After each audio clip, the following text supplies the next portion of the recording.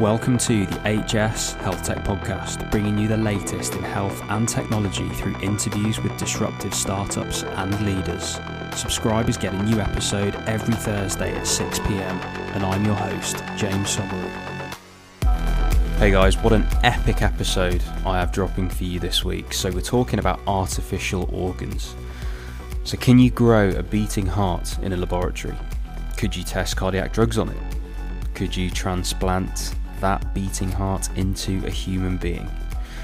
Well, this week my guest is Dr. Kevin Costa, and he's co-founder and chief scientific officer at the biotech company Novoheart.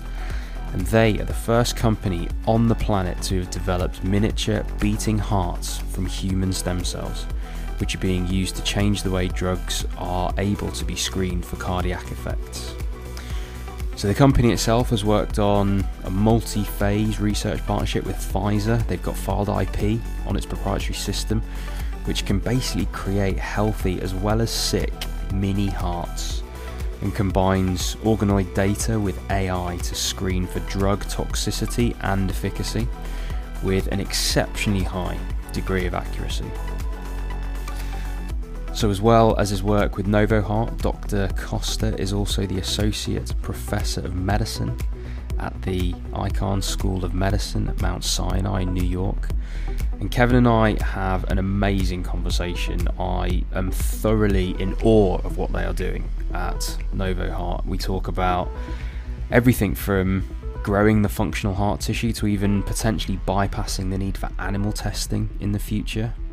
And that's the near future. The further future is potentially putting these things into human beings, but you'll hear all about that and more on the episode. So if you want to get in touch with us, head over to the description of this episode. You can find links to our website, socials, as well as that for Kevin Costa. So guys, enjoy the episode. So Kevin, welcome to the HS Health Tech Podcast. How you doing? Thanks, James. I'm doing all right. Excellent. How are you? I'm very well, thank you. Very well. Whereabouts are you speaking to us from today, Kevin? I'm in Manhattan. My academic lab here is in New York City at Mount Sinai School of Medicine. So I'm here in my office with the door closed. Oh, very cool. You say a lab. Is that a wet lab? It's a wet lab, yeah. It's in the Department of Medicine and Cardiology here at Mount Sinai. And it's called the Cardiovascular Cell and Tissue Engineering Laboratory. And that's my group. Amazing. What a spoiler alert for the rest of the podcast, though. So, Kevin, obviously we've had a chat before, so I know a little bit about your background, but I'm super excited to get our listeners to hear it. So why don't you tell us your story? Sure. Yeah, my background's in, I was trained in biomedical engineering. I actually did my undergraduate, master's, and PhD all in biomedical engineering, which wasn't necessarily the plan to start out, but it just sort of captivated me. And my interest was in studying how the heart works. So cardiac mechanics in particular, how the heart pumps and functions as a tissue.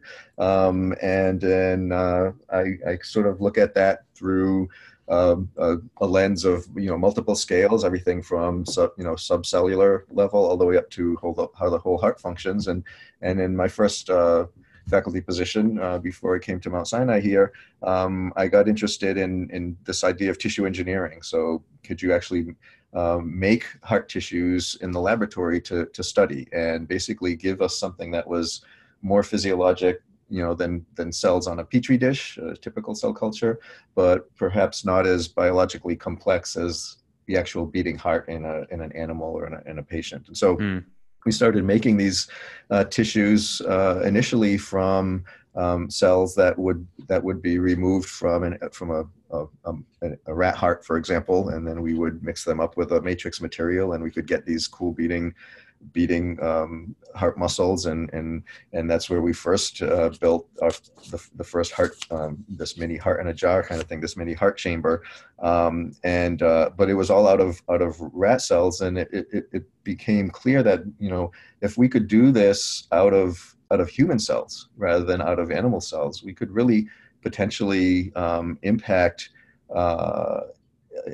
Have a more translational impact. We could start making predictions of how actually human hearts function, because it turns out that they're very different from from rat hearts or from animal hearts in general. And so in 2009, I relocated my lab here to Mount Sinai, which is in a medical school where there was a strong human stem cell program, and there was also, so one of the colleagues that I met here was Ronald Lee, who is one of the co-founders of Novoheart, and his specialty is in the area of human stem cells and cardiac electrophysiology. So, as your listeners probably can appreciate, the heart's a pretty complicated organ, and it there's a mechanical aspect of how it pumps, how the fluid, the blood flows through it, but also an electrical component to how what controls the heartbeat and activates the tissue, and there can be medically there are challenges with both. You hear about arrhythmias, you hear about hypertrophy. Some of this is the electrical side, some of it is the mechanical side, and often laboratories will focus on one or the other. And one of the, sort of serendipitous aspects of this, I guess, was me and Ron coming together, and him, suddenly the electrophysiologist and the mechanics guy are right there in next to each other. And it was that was where we sort of thought, well, look, if we can make these tissues out of human cells, and if we can use them to study both the electrophysiology and the mechanics, this could really be something impactful. And so we started collaborating. He was already working with a woman, Michelle Kine, who's the third co-founder of Novoheart, and she's a faculty out in UC Irvine, and her specialty is in microfabrication and machine learning and some of these technical aspects that hadn't really been applied to the heart culture before, but she had been working with Ron for a few years because he was out at in the UC system before he came to Mount Sinai. And it was, I was excited about having these as just sort of a new model system that you could start thinking about studying, human heart samples in the laboratory, which just are impossible to come by. Nobody's donating heart tissue. Of course. You need whatever you have and whatever you can get. It's like a skin sample or something like that. And in the rare cases that you can get heart tissue from, say from an organ donor where the organ can't be used to save another patient's life, sometimes there is limited availability to human heart tissue, but it just doesn't last in the laboratory. Within a couple of days, what they call dedifferentiates. It just doesn't survive. And if you're looking at more on the tissue scale, even getting the tissue to survive for a few hours in the laboratory is challenging. And so this idea that tissue engineering made out of human stem cells can give you access to human heart tissue on a longitudinal scale, so you can maintain these things in culture for days, weeks, and we're finding is even months in the laboratory, and that can give you readouts that are species specific in the sense that they're giving you data that is directly relevant to how human heart tissue functions, not how mouse or pig or dog or other animals that are essential in the cardiac research field. You sort of need to go through, often what we know about how the human heart functions is inferred and extrapolated from things that we can study with more control than human patients, but it doesn't translate often, and so we can talk a little more about that, I guess, in terms of the challenges that offers for drug discovery. I actually want to go right back here, and I want to make sure that I completely understand this, because in your story, it sort of went from, I was doing some biomedical engineering and tissue engineering. All of a sudden, you were just then like growing rat hearts just in a laboratory. So I just want to pull this right back. So if I had to summarize what you guys do right now, is that you grow human heart tissue in a lab. And that tissue is not only just a sheet of essentially exactly the same homogeneous types of cells. This is a sheet of cells, or actually like a 3D construct of cells that's actually got not only the kind of mechanics, i.e. like the muscle and the connective tissue and things like that, but also the essentially the electronics of the heart as well. So Yes. you're actually growing these really complex tissues, which truly simulates what a piece of heart tissue, which contains muscle and contains electric, all these different things. Yeah. And you're actually growing that in a laboratory. Is that right? That's absolutely right. Yeah, yeah. So we can mix this up. So the cells are sort of like the building blocks for for these tissues, and they're the main the main constituent of the heart muscle. They're the heart muscle cells, the myocytes, cardiomyocytes are the fundamental unit that allows the heart to contract. But they also have to be organized relative to one another. The alignment of the cells is critical, the internet connection of them, the interaction with the so-called extracellular matrix. So the collagen and the other types of scaffolding that the cells are embedded within, and then the ability to conduct electricity from one cell to the next is critically dependent on how they're aligned and how they're interconnected. And then, of course, the shape of the tissue itself, something that a flat layer of tissues versus a three-dimensional piece of muscle that you could imagine almost like a little rubber band or something like that. That's filled with cells, and instead of you pulling it, it'll pull back on you because it's actively contracting.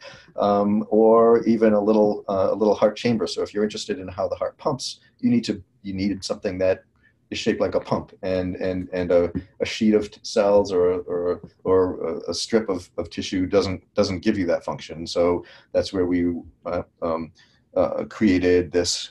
You can think of it as sort of a little hollow. I don't like to call it a balloon, because a balloon, you have to inflate it.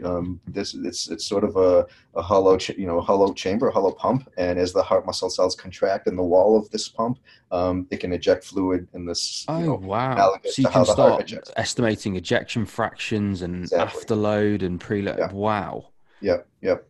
That's Yeah, so crazy. you're So my using words mind that I wasn't now. even using yet. So I think your audience is maybe more. I should give them more credit, maybe, if I'm talking at the level here. I mean, I think this is the human heart chamber allows us to give us exactly the kinds of parameters that cardiologists are interested in terms of cardiac output, ejection fraction, stroke volume, things like this, that you'll go to a cardiologist and have a report, based on your heart function. It's all about the pump. How effectively does your heart pump? And so we built a human heart pump in order to. So I think so. I mean, I'm going to jump around in this podcast a bit just because I find this so interesting. Obviously, with my background as anesthetics and ICU, I've understand the cardiovascular system far less than I used to, since I've not practiced for a while, but I still have a decent understanding of it. So let's say someone has an MI, so a heart attack. Part of their heart dies, and they're going to be in cardiac failure for the rest of their life. Their heart's going to balloon, all these different things, because this dead tissue is causing all sorts of problems. Do you see the day then where you're just taking some stem cells, growing some of their own heart back, and then swapping it out for the dead bit of heart? Is that something that you could see in the future? Yeah, I think it's the future of regenerative medicine. Whether it's swapping it out or somehow augmenting or replacing that damaged scar tissue with living tissue. So the whole field of regenerative medicine, using stem cells to recreate tissue that can't heal on its own, right? Is of course a huge area. So when you start making these complex heart tissues, you can't help but start thinking about those kinds of applications, right? I mean, it's really, and in fact, that's where the field was originally heading, was originally focused. And what we were finding was that we have these amazingly complex and sophisticated human tissues that aren't ready to be implanted yet. They don't have a vasculature. They don't have, they're not thick enough really to contribute to the ejection of a human heart, 120 millimeters of mercury or whatever pressure that has to generate. But they're remarkably, qualitatively remarkably similar to human heart tissue. Almost the lower, hanging fruit in a way was to start taking advantage of those similarities in the laboratory for these kinds of screening applications and therapeutic development. But of course, also with, in the back of our minds, the idea that at some point this could be a therapeutic itself, right? And this could be Yeah, of something course.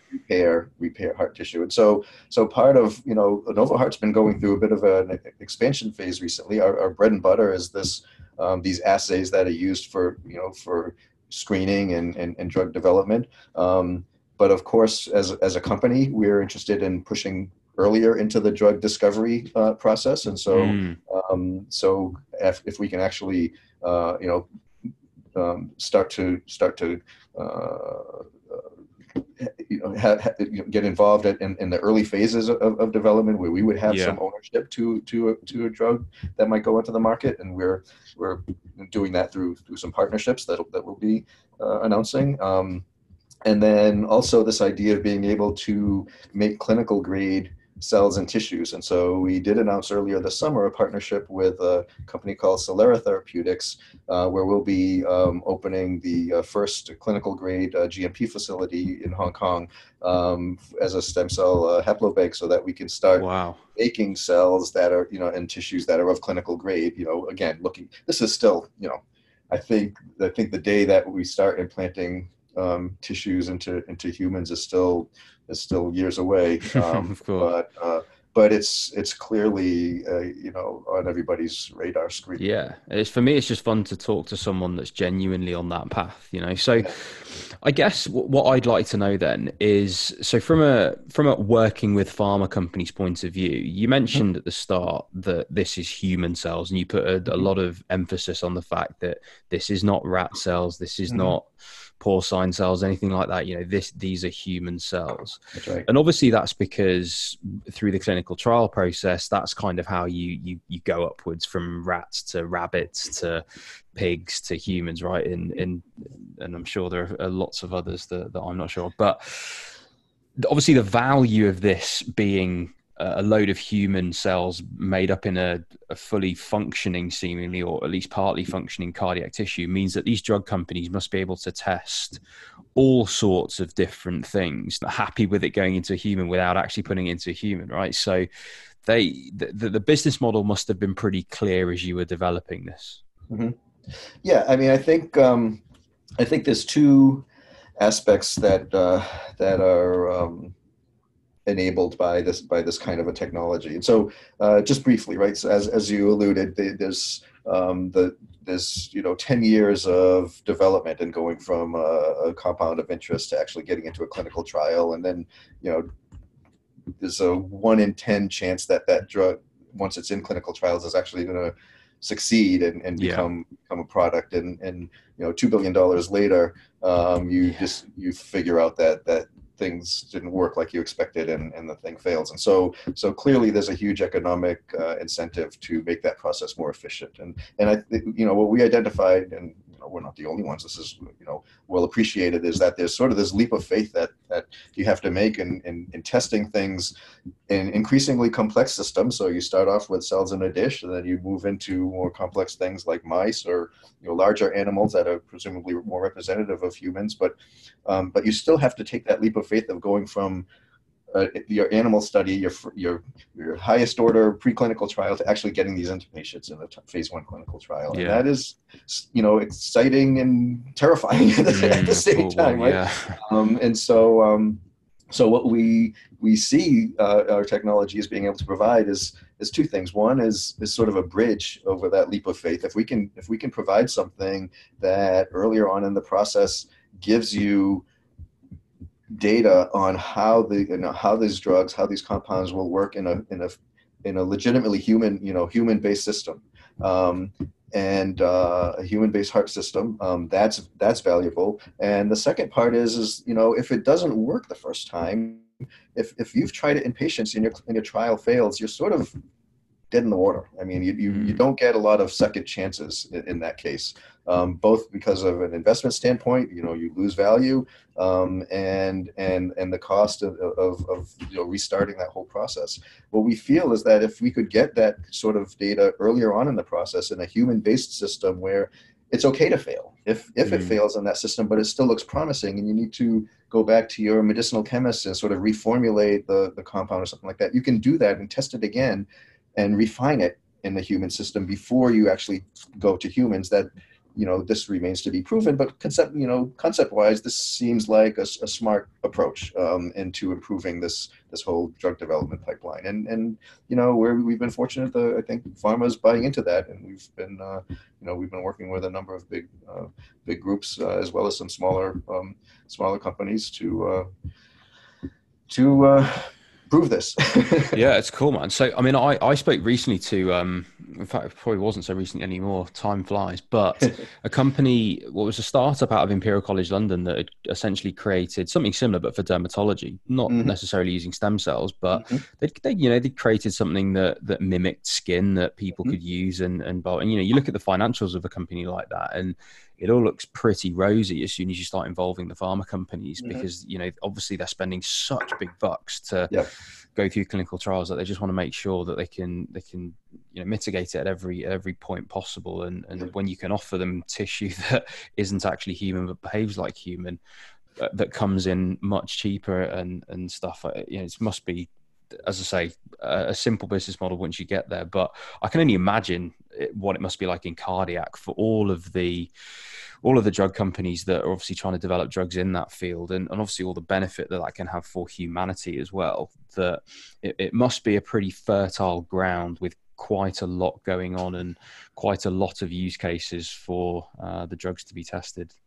Yeah, well, you bring up a good point, James. I mean, it's not, there's sort of two, you can sort of think of this in two buckets in a way, right? You've got, if you're interested in developing drugs for the heart, then you need to have a model of the heart to test them on, the human heart. And in particular, we're not interested in curing healthy hearts. You need to cure diseased hearts. And so a lot of what Novoheart is focusing on is what we call disease modeling, developing new in vitro models of different diseases. And we just published some work and had a webinar a couple of weeks ago on this disease called Friedreich's ataxia. It's a relatively rare neuromuscular disease that impacts the heart function. And we were able to show, in partnership with Pfizer, that we could develop our assays with cells, either using gene editing or other genetic manipulation to simulate the disease in the tissue, or to take cells from a patient that has this disease and recreate the tissue in the laboratory and show that we could demonstrate those abnormal phenotypes. So you can literally build a model with Friedreich's ataxia. You could build a model heart, a model functioning pumping bit of tissue that genuinely has Friedreich's ataxia built into it. That's right. And there are mouse models of Friedreich's ataxia, but they don't recapitulate some of the key phenotypes. And so again, this idea of the animals not predicting the human function was a real challenge in this area. And so that's an important area of development for Novoheart. And so that's it's a rare disease. For the people with that disease, it's the most important thing that we could be doing. But of course, in terms of a bigger impact, the disease modeling is just one aspect of what we do. Well, of course, the other component is that if you're not interested in curing heart disease at all, you're interested in curing cancer, you're interested in curing arthritis or something like that. One of the things you need to worry about is that if your drug is a wonderful cancer drug, but it causes arrhythmias or causes abnormal heart function, that's not going to make it through the clinical trials either, and that's not going to benefit patients in the end. And so this idea of the toxicity testing is another important component. And so here we make our assays from healthy human cells, and we test compounds for cardiotoxicity. When I mentioned that 1 out of 10 drugs actually makes it through the clinical trials process, so 9 out of 10 are failing. One of the most common reasons for that failure is cardiotoxicity. So abnormal, unanticipated effects on how the heart functions. And so that's the other, sort of Oh, bucket. wow. So any drug that is making its way through clinical trials, you guys can just test it no matter what it's doing. You That's guys right. can just test it to see how it's going to actually affect human hearts without actually needing to put it into a human. That's right. That's right. Amazing. What's your role within the company? Well, so I was one of the scientific co-founders, and I also am the chief scientific officer for Novoheart. And what does that mean on a practical level? That means a lot of meetings. What's your day to day? You just sit and do podcasts all day, Kevin? Is this your life now? Yeah, pretty much. It means a lot of meetings. So I'm guiding the scientific directions of the company. I'm fortunate to have like I said, I have a full-time job in an academic lab as well. So I'm very fortunate.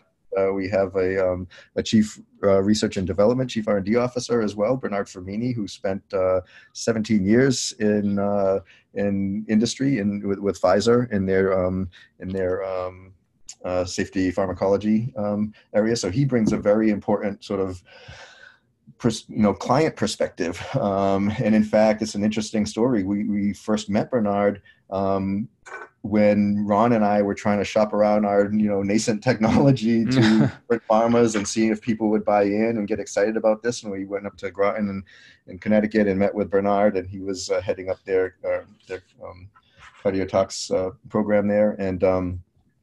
And he was like, it looks good, but how do we know this is really going to work? Why don't we set up a little study here, set up a little trial, a blinded study where we'll send you some of Pfizer's compounds and not tell you what they are. And you tell us what your assays. Oh, cool. And we were like, this was another one of those, exciting and terrifying opportunities. Because of course we had spent a lot of time, developing this, but it was really, it was sort of a, make or break. At some point you've got to do that, haven't you? At some point you just got to close your eyes and just trust it. Yep. And we ended up, correctly predicting 15 of the 17 compounds. And so both sides were really nice. That, nothing's perfect, but that worked out well. And in the end, 3 years later or something like that, Bernard ended up joining Novoheart and serves as our chief R&D officer. And so between the two of us, he tends to guide more of the assay refinement and making sure our assays are tailored to what pharma clients are looking for, and is taking lead on the disease development and biological components. I tend to focus more on what we have a smaller engineering team in Novoheart, and that's focused on the technology development in terms of hardware and software, different bioreactors to create new assays and to improve our ability to control and measure the function of these tissues, and using techniques like machine learning to maximize the amount of information that we can get from these increasingly sophisticated assays, and automate that drug classification process and so forth. So I tend to focus more on the technology side, and Bernard focuses on the biology side, and together we guide the scientific direction. Partnership. Yeah, it's a good partnership. Yeah. And it's great having Ron, the CEO, also being a scientist. It just really helps us all sort of be on the same page. In terms of where how to grow the company. Yeah, and that actually leads me on quite nicely to my next question, or my next point really, which is that I think what you guys have done so well is that you've turned really, really heavy academia into a commercial business. And you've done that really quickly as well, because you established in 2014, is that right? Yes. And now you're a public company, you've got a number of contracts, you've got partnerships with the likes of Pfizer, you're doing all that stuff. It's all gone very, very quickly. It seems that you've married the science and the business extremely well. And obviously the team is a massive component of that.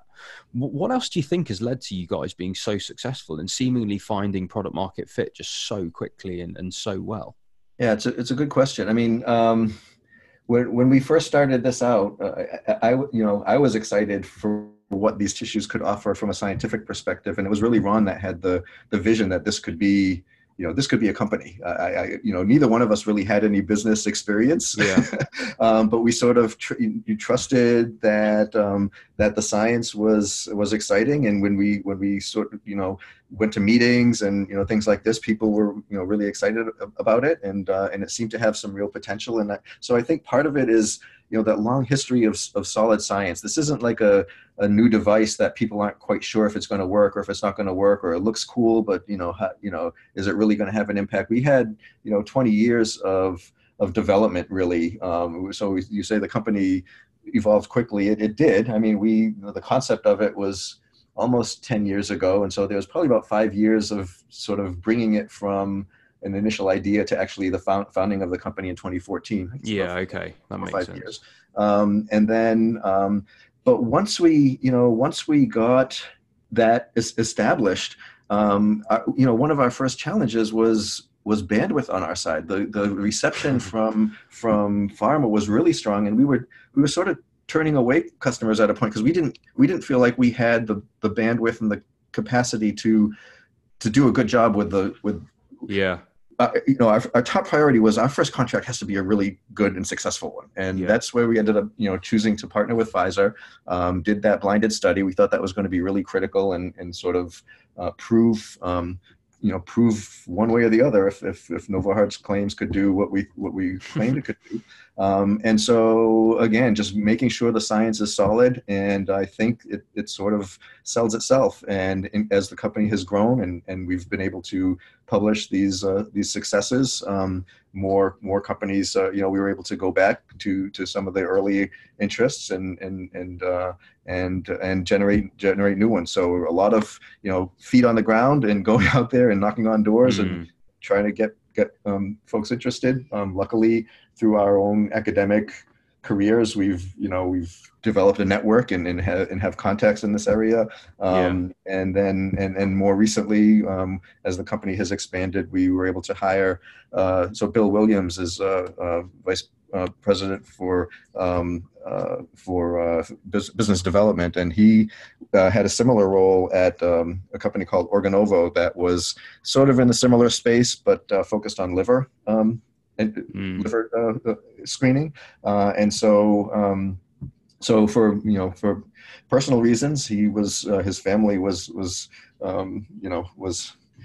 suffered a personal tragedy related to heart disease. Oh, wow. And he was really inspired to get involved with a company like Novoheart, and he's just been phenomenal at contacting companies and reaching out. And like I said, we had this webinar a couple of weeks ago, and getting out there, and we had our first sort of what do you call it, like a company exhibit, a booth at an international meeting, not this past summer but the summer before. And so that was really exciting to really kind of be out there with the big boys. And but the reception was, and people have been really excited about it. The questions have gone from can this really work to how many can you measure, and can we get it into our own hands rather than you doing it for us. So I think part of it is timing. It's funny you talk about personal tragedy giving somebody the motivation to do it. We talk about it all the time over here at HS. And we're looking at companies and we look at the co-founders, and I mention it on this podcast almost every week. When you find people that are just so motivated through their own personal experience, they will wake up every single day and they're gonna do more cold calls than anybody else. They're gonna run through more brick walls than anybody else, because at the end of the day, they've just found something, that they found their purpose and they found what they want to go and do. And actually they are just so motivated to succeed. And it is such a wonderful quality in a founder of a company that you just know that they are going to do absolutely everything that they can to make something work. It's something that, even when you're looking for co-founders as an entrepreneur, if you find somebody like that and you can harness that energy and focus it down into your company, it's just completely invaluable. It's so difficult to put a value on it because of what they'll go and do. Passion isn't something that can be trained. That has to come from completely inside. agree. So Completely agree. My next question is around the potential of this in the future. And as you've been talking, I've thought of these 3D models that are actually contracting and pumping with heart Mm-hmm. tissue. Mm-hmm. I'm thinking of other complex tissue and whether this is actually going on in other sectors. So I think about something like renal tissue, kidney tissue and Mm-hmm. nephrons, and how complex the biochemistry is. Are there other companies doing that sort of thing? Is that something that you would look into doing in the future? Tell me about the space and what's going on. The space is big. I mean, there's the whole microphysiologic systems, but tissue on a chip or human on a chip. This idea of being able to create surrogates for human tissue is definitely, this is a hugely active area of research right now. In terms of translating that into profitable companies. Again, there's increasing numbers of these companies. I think there's still it's still a very, quickly growing area. I mentioned Organovo that was doing this with liver. There are other companies that are doing it with brain, et cetera. I think typically these companies are specializing because they're coming from a background of, like Novoheart. We were heart guys, and so we focus on the heart. But we very much appreciate the fact that a patient, how something behaves in a patient's heart is not necessarily how something behaves in a heart in isolation. Even if we could have that patient's heart out in our benchtop, there's sort of a systems level, complexity of an integrated response that is, the heart doesn't work in isolation, as you said, right? We're all connected through our circulation to different various organs, and then there are cases where the a compound itself may not be toxic to the heart, but some metabolic byproducts might have cardiotoxicity. And so, for example, after it's been processed through the liver, then that would have a risk for arrhythmias or something. And so we're very much aware of that, and through our mainly through our academic labs and collaborators. Ron and I both have collaborations with experts in these sort of complementary areas. And so the way Novoheart has sort of strategically positioned ourselves to take advantage of this as we move forward is that some of the technologies that we're developing, like these bioreactors, that instead of just having one heart organoid pumping on its own, we have a system now that we can sort of in a modular way plug four hearts together and so start to increase the throughput of the system, and then stack multiple of these units so we can get 8 or 12 or 16. So these are the heart, the organs can function individually, or we're designing the system so that they can also talk to each other through a fluidic channel, almost like a circulation. And then the idea is that this is developed in a way that's flexible enough that if one of those, instead of having 4 hearts, if we had a mini heart and a mini liver and a mini brain, those could be interconnected and kind of have a little little mini human in a system here with the key organs talking to each other. And so the way Novoheart is thinking of this is it would be through partnership. We want to we don't want to. We appreciate that what we do with the heart is quite specialized, and likewise somebody working in the same space in the liver and the brain, we're not, we recognize how specialized that is as well, and so we see that it's through a partnership or M&A or something like that, that would be more reasonable to. And it makes a load of sense, doesn't it, for when you consider the customers in your case, who are the pharma companies that obviously don't just want to test if something's toxic to the heart, or they don't just want to test the effects on the heart. They obviously just want to test the effect in the whole body. And Yeah. the more of you that come together to then form that conglomerate, the more bits that you can put into the mini me that gets tested on. Yep. I mean, what an offer that would be then to the drug companies that have the ability to test that toxicity on all the major organs. And wow, I mean, the sky's the limit there if you keep going with that. I think you really do start to approach the reality of bypassing animal testing. We're getting to, if you can start to have those sort of integrated responses, you're really talking about a system here that could be, drastically reduce or even eliminate the need for experimental animals in the process. That, they're as important as they are, they don't, well, it's a stepping stone, isn't it? It's not, you can't call it essential because at the end of the day, it's just going to be going to humans. So you just need it's just a way of making it safer before it gets to humans, isn't it? Right. Whereas if you can find that through something that then doesn't have to harm animals, I mean, all the better. Yeah. Yeah. I've got another question then before we start wrapping up, but sure.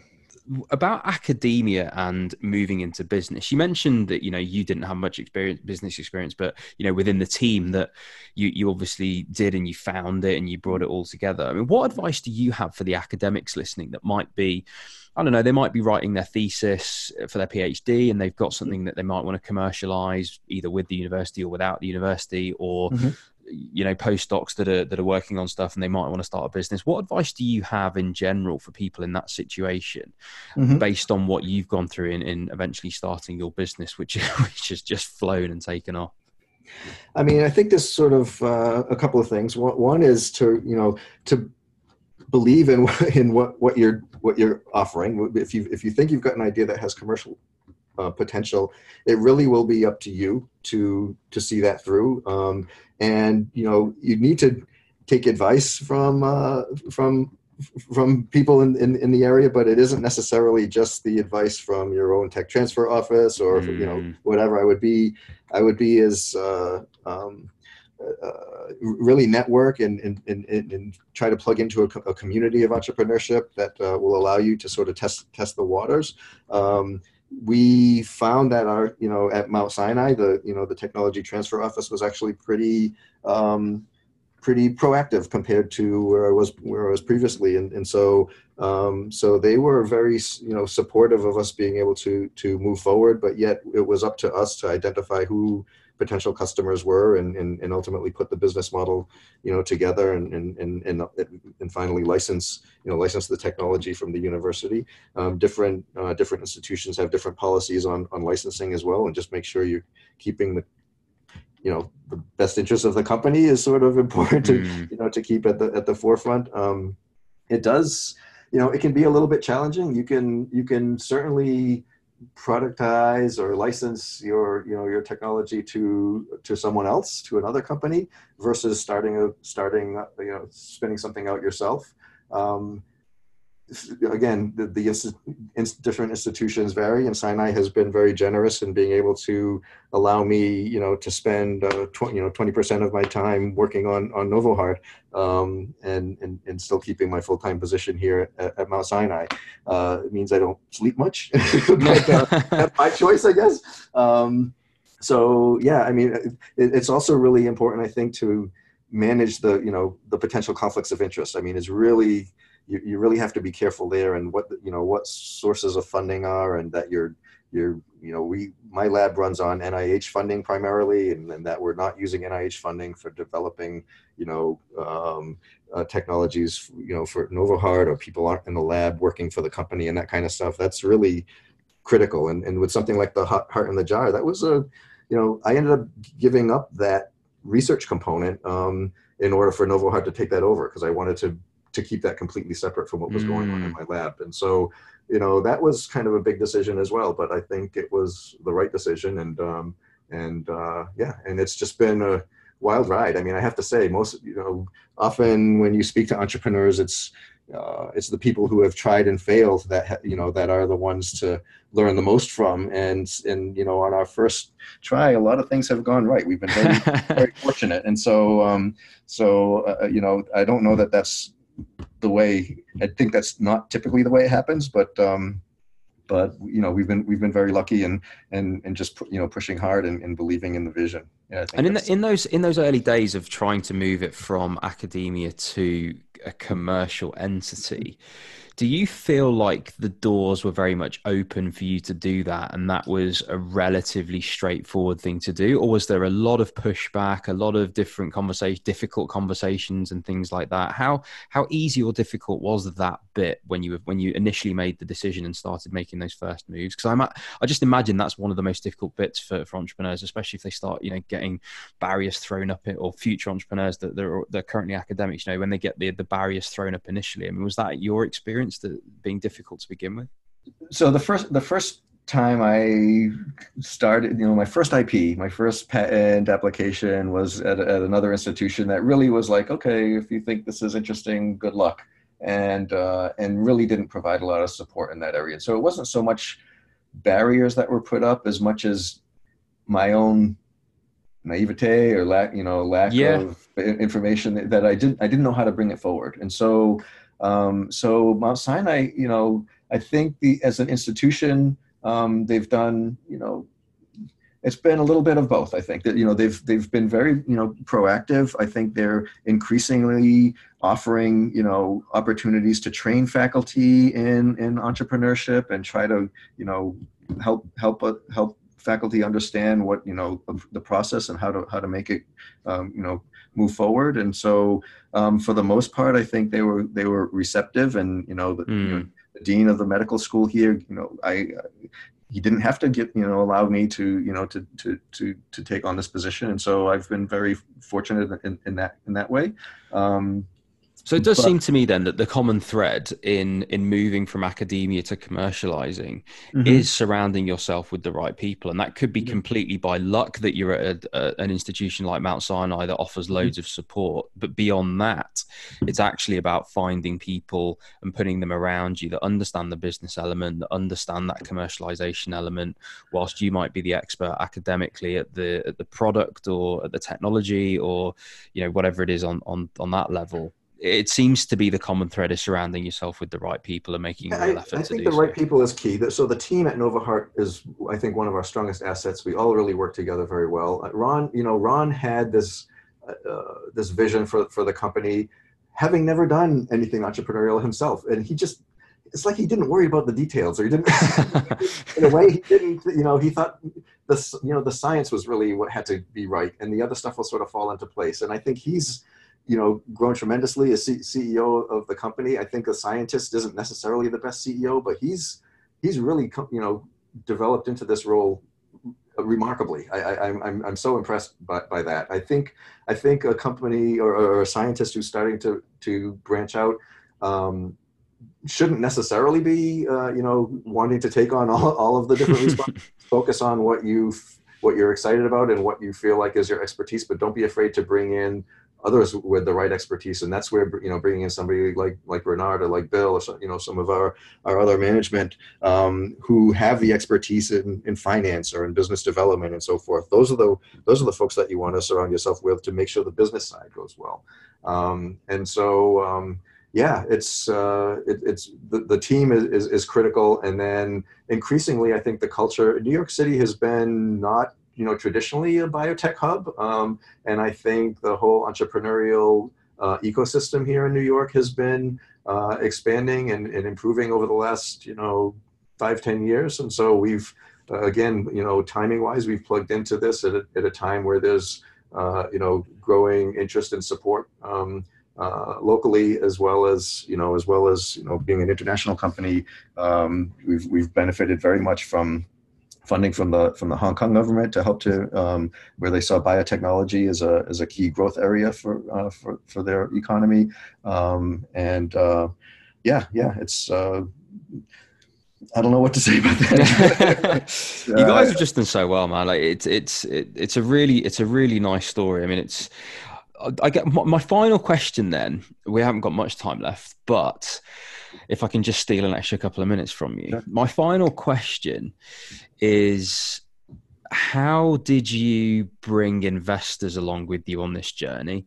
Was it quite simple in that you were telling such a compelling story within biotech that you got these investors on?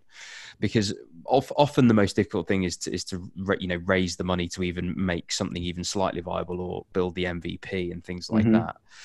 What did that journey look like for you guys? Because I'm looking at the maths here. In 5 years you've gone from idea to floating. So it's a quick journey. So yeah, tell me a little bit about that raising money journey that you went on.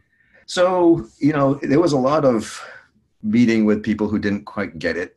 Tailoring our story so that as fundamental as the science is, it also, you need to get a message across, and what's the big picture, and what do you envision as your mission and key milestones and things like that, and just sort of speaking the same language, making sure making that transition from our science meetings and that kind of stuff to talking to investors. And so there were plenty of doors that were slammed in our face exactly, but it wasn't all rosy, and it was a lot of pavement pounding and trying to do these road shows and stuff like that and get investors excited. We have, I think it is a compelling story. And as soon as, of course, we always bring, to these meetings, like little videos and stuff like that, because there's nothing like seeing these tissues actually beating and pumping. It's, most cell culture, you see cells on a dish and you're like, okay, what kind of cell is that? It doesn't really talk to you in a way. And when you see a little beating heart chamber and you say, this is a human heart that we've made, it gets your attention and kind of stokes the imagination. And so that works to our advantage. And I would encourage your podcast listeners to take a look at the Novoheart website and see some of the videos and things that we have there. I think it really will help.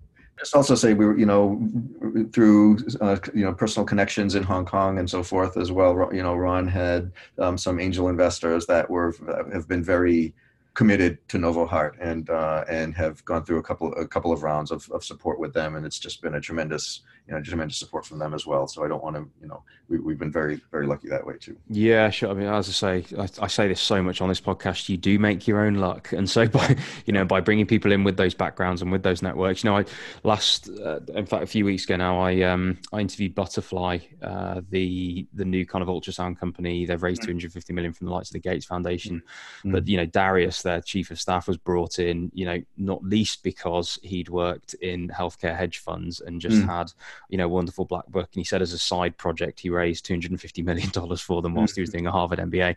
So yes, by all means, you can call things luck, and a lot of people do for because they are humble and modest. But yeah, when you have a black book and you come across people with that black book, it can be really important to bring those people in, because it's a people game right now with technology being so commoditized. And the defensibility of humans is on networks at the moment, I think, and the amount of people that people can know. So yeah, I definitely wouldn't play that down. Cool, man. So yeah, we've run out of time. It's gone so quickly, but it's because I'm super interested in what you're doing. I think it's absolutely incredible. I love the science behind it. I love the fact that as a business, you just solved a problem so quickly, and you solved a problem for people that had a lot of money to pay you for that solution as well. So it was a really fertile market you went into.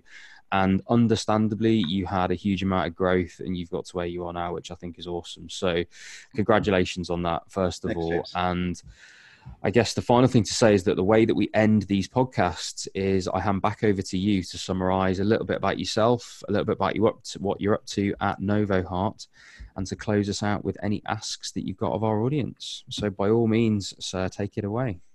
Thanks, James. I'm Kevin Costa. I'm a Chief Scientific Officer and co-founder of Novoheart, which is a biotechnology company focused on revolutionizing the drug development process through stem cells and tissue engineering. We focus on making human heart tissue in the laboratory for drug development and expanding into therapeutics and devices related to this mission. And I would encourage your listeners to take a look at our website, novoheart.com, novoheart.com. We're in a growth phase right now, and we're looking for both investors and we have some open positions as well. So if people feel excited about this and want to learn more, please follow up. Awesome. Very cool company. Love it. Love what you're doing. And I definitely agree. If you're interested in this stuff, then head over to their website. And if people want to contact you, Kevin, can they get you on LinkedIn or do they email you? What's the best way? Yeah, LinkedIn or email kevin.costa@novoheart.com. That'd be great. Perfect. Thanks a lot, Kevin. Thanks, James. Hey everybody, and thanks for listening to this week's episode and making it all the way to the end. If you enjoyed it, remember to subscribe, rate us, and leave a review. And you can head to the description of this episode to follow us on all of our socials so you don't miss out on any of the latest health tech content.